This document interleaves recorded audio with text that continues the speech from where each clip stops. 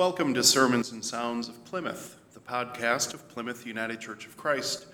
I am Pastor David, and on behalf of the members of this congregation, thank you very much for joining us. May God bless you through these words, and may you know God's love through them. Now, the podcast. Our gospel lesson is from Gospel of Luke. This is a story that takes place on Easter Day, the day that Jesus rose from the tomb, and I'm going to go closer to the beginning of the chapter, more text that you have in the bulletin. So I'm going to start in the 13th verse of this, just so we get this whole story of the disciples that decide to go to the village called Emmaus. And so hear now and listen for how God is speaking to you through these words of Luke's gospel. Now on that same day, that being Easter, on that same day, two of them were going to a village called Emmaus, about 7 miles from Jerusalem, and talking with each other about all these things that had happened. And while they were talking and discussing, Jesus himself came near and went with them, but their eyes were kept from recognizing him. And he said to them, "What are you discussing with each other while you walk along?" And they stood still, looking sad. Then one of them, whose name was Cleopas, answered him, "Are you the only stranger in Jerusalem who does not know the things that have taken place there in these days?" He asked them, "What things?" And they replied, "The things about Jesus of Nazareth, who was a prophet, mighty in deed and word before God and all the people, and how our chief priests and leaders handed him over to be condemned to death and crucified him. But we had hoped that he was the one to redeem Israel. Yes, and besides all this, it is now the 3rd day since these things took place. Moreover, some women of our group astounded us. They were at the tomb early this morning, and when they did not find his body there, they came back and told us that they had indeed seen a vision of angels who said that he was alive. And some of those who were with us went to the tomb and found it just as the women had said, but they did not see him." Then Jesus said to them, "Oh, how foolish you are, and how slow of heart to believe all that the prophets have declared. Was it not necessary that the Messiah should suffer these things and then enter into his glory?" And then beginning with Moses and all the prophets, he interpreted to them the things about himself in all the scriptures. And as they came near the village to which they were going, he walked ahead as if he were going on, but they urged him strongly, saying, "Stay with us, because it is almost evening and the day is now nearly over." And so Jesus went in to stay with them. And when he was at the table with them, he took bread, blessed and broke it, and gave it to them. And then their eyes were opened, and they recognized him, and he vanished from their sight. They said to each other, "Were not our hearts burning within us while he was talking to us on the road, while he was opening the scriptures to us?" And that same hour they got up and returned to Jerusalem, and they found the 11 and their companions gathered together. They were saying, "The Lord has risen indeed, and he has appeared to Simon." Then they told what had happened on the road, and how he had been made known to them in the breaking of the bread. And then we continue with what's in the bulletin if you want to follow along. Jesus himself stood among them and said to them, "Peace be with you." They were startled and terrified and thought that they were seeing a ghost. And he said to them, "Why are you frightened, and why do doubts arise in your hearts? Look at my hands, look at my feet, see that it is I myself. Touch me and see, for a ghost does not have flesh and bones as you see that I have." And when he had said this, he showed them his hands and his feet. While in their joy they were disbelieving and still wondering, he said to them, "Have you anything to eat?" They gave him a piece of broiled fish, and he took it and ate in their presence. Then he said to them, "These are my words that I spoke to you while I was still with you, that everything written about me in the law of Moses, the prophets, and the Psalms must be fulfilled." Then he opened their minds to understand the scriptures, and he said to them, "Thus it is written that the Messiah is to suffer and to rise from the dead on the 3rd day, and that repentance and forgiveness of sins is to be proclaimed in his name to all nations, beginning from Jerusalem. You are witnesses of these things." Here ends the reading. And thanks be to God.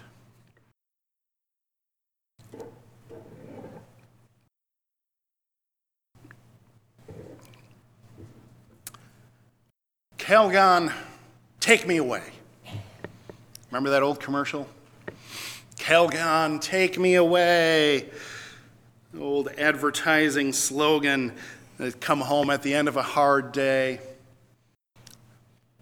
Kick off your shoes and just say, Calgon, take me away. Slip into a bubble bath to escape the pain of the day. I remember one commercial was kind of a frazzled woman in the kitchen trying to get dinner ready and prepared, and there's children running around, and the phone rings, and she grabs for the phone, and while she does, the cord knocks a plant off the countertop, and she screams, Calgon, take me away. Help me to escape the suffering. Let me escape the craziness. Take me to a nice, comfortable, safe place for a while so that all can be right in the world, at least in my world. So all can be right in my world now that I have a bubble bath. It's a nice way to end a cruddy day. A nice, relaxing bubble bath, maybe a cup of tea, put on the slippers, maybe even be pampered by someone. When you're done, go out in the living room and just watch the most meaningless drivel on TV that doesn't challenge the mind at all. Or grab one of those trashy novels and just escape. Escape from the pain of the day. It's a nice escape from the unwashed masses, the problems, the moron co-workers, the idiots at school, the boss that's riding you too hard, the decision that's maybe too difficult, it's been looming in your life, you know it has to be made, you don't want to make it, or the issue that's looming large in your life. Calgon, take me away. Help me to escape. Help me to run away. Of course, the problems of the world are still there. The problems of your life are still there. Although I will say, it's a good spiritual discipline to take a break. Don't be afraid to take a break. We have a commandment from God to take a Sabbath day. It's important. Good for our spiritual and our mental health, and it's helpful in the midst of stress to take a little break. Go for a walk, or take that bubble bath.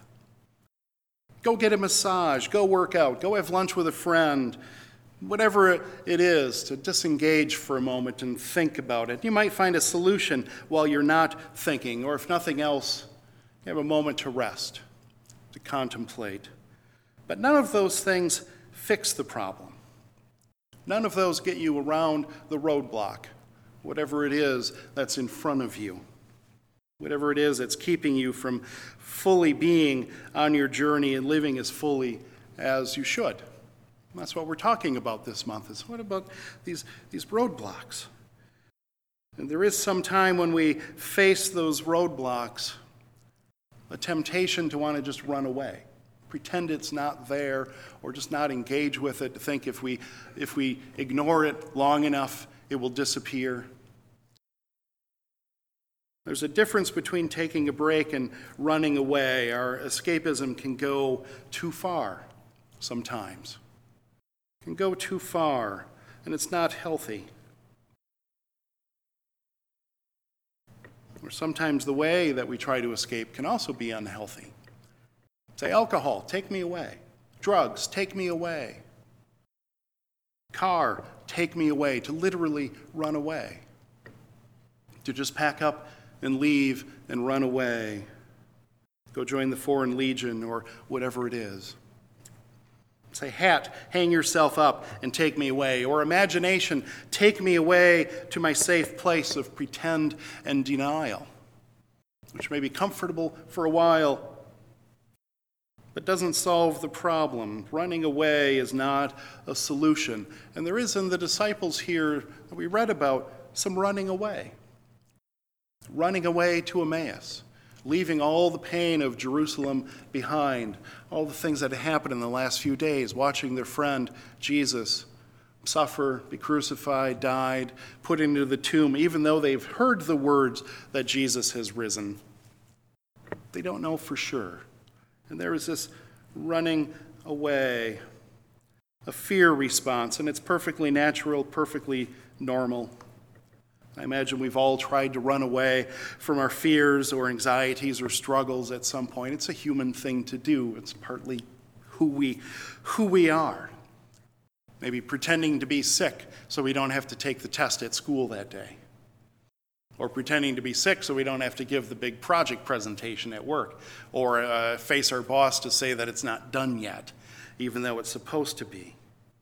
Or to quit something simply because we fear failure or the difficulty of going forward.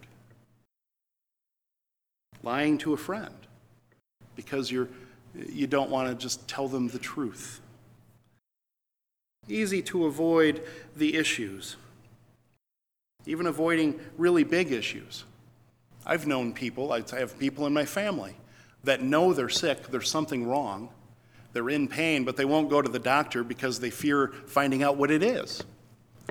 They don't want to hear it's cancer or it's diabetes or it's Parkinson's or whatever it is that they fear hearing, or the people that have tooth pain. They've had tooth pain for days and it's constant 24/7 tooth pain, but won't go to the dentist because they're afraid of the pain. I want to say, well, you're in pain already.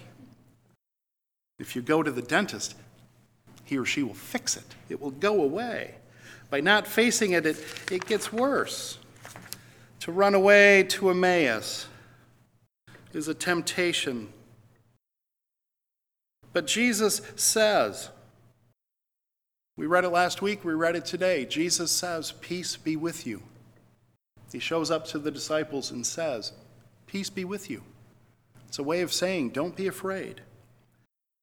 And also, Jesus calls you by name. Jesus knows you. Jesus is with you. Jesus loves you. And Jesus promised to stand with you and to be with you always. That's the Easter promise of life and hope. That Jesus is always with us. Even if you don't recognize that Jesus is there, like these disciples did not recognize him until he broke the bread. Or Mary Magdalene that we read about on Easter morning. She goes to the tomb and there's a guy there that she thinks is the gardener until he says her name, Mary. And then she realizes it's Jesus. Even if you don't recognize that Jesus is there with you, Jesus is. Jesus is. We don't need to run away from the roadblocks of life, and we shouldn't. We can face them, for Jesus is with us. These disciples running to Emmaus have left the path that Jesus put in front of them to continue the story, to be disciples, to continue Jesus' message. Going to Emmaus was not part of that plan, but they go there. And notice that even though they have strayed from Jesus' path, he goes to be with them. He follows them. He goes where they are. Even if it's not the place that Jesus would want them to be, he goes to them, he finds them, and he walks with them for a long time. He doesn't criticize them or yell at them. He just walks with them, talks with them, is present with them. He meets them where they are, and he walks with them. And same with us. Just because we may leave Jesus' path, just may leave the path, doesn't mean that Jesus leaves us. There's always room for redemption, and so Jesus is always going where we are, meeting us where we are, trying to lead us back, guide us back, to get us back on the right path. But even though we leave the path, that doesn't mean that Jesus leaves us. And so when we have something difficult in life to face, or a big change in life, whatever that might be, marriage, going off to college, facing an illness, having to tell someone that your relationship is toxic, having to deliver bad news to someone, going on after a death, or in our older age, facing that decision that we may all have to face someday about, do we stay in our home, do we go to assisted living, do we do something else? We're faced with a lot of these big decisions. Or think of the church. Church having to face this reality. and come into the 21st century and meet our culture where it is. We have been kind of hiding and pretending for 40, 50 years that everything is okay, even as church membership in this country has gone down and the relevance of the gospel has gone down to people. Can't run away from that reality anymore. Need to face it and move forward and trust that the Spirit is with us. Trust that Jesus is with us. Stay true to the gospel and not fall back to those comfortable systems or those comfortable places, but to face the roadblocks, the stones that are placed before us. And to know that when they are before us, they don't come from God. God doesn't set barriers or roadblocks in front of us. God does not cause the suffering or the pain. That's just part and parcel of being alive, of being human beings. I don't think that God puts things in front of us just to test our faith or to make us stronger or whatever. But I do think when those roadblocks happen, God is with us and God wants to journey with us to get around those roadblocks, to remove them from our lives so that we may know joy of living, the joy of Easter life and of hope. So God is there. Jesus is there to help us around these stones that get in our lives so we don't have to run away. But trust that Jesus is there with a lever and a fulcrum to move it out of the way or to blast it with God power or whatever might happen to get that stone out of the way from our lives.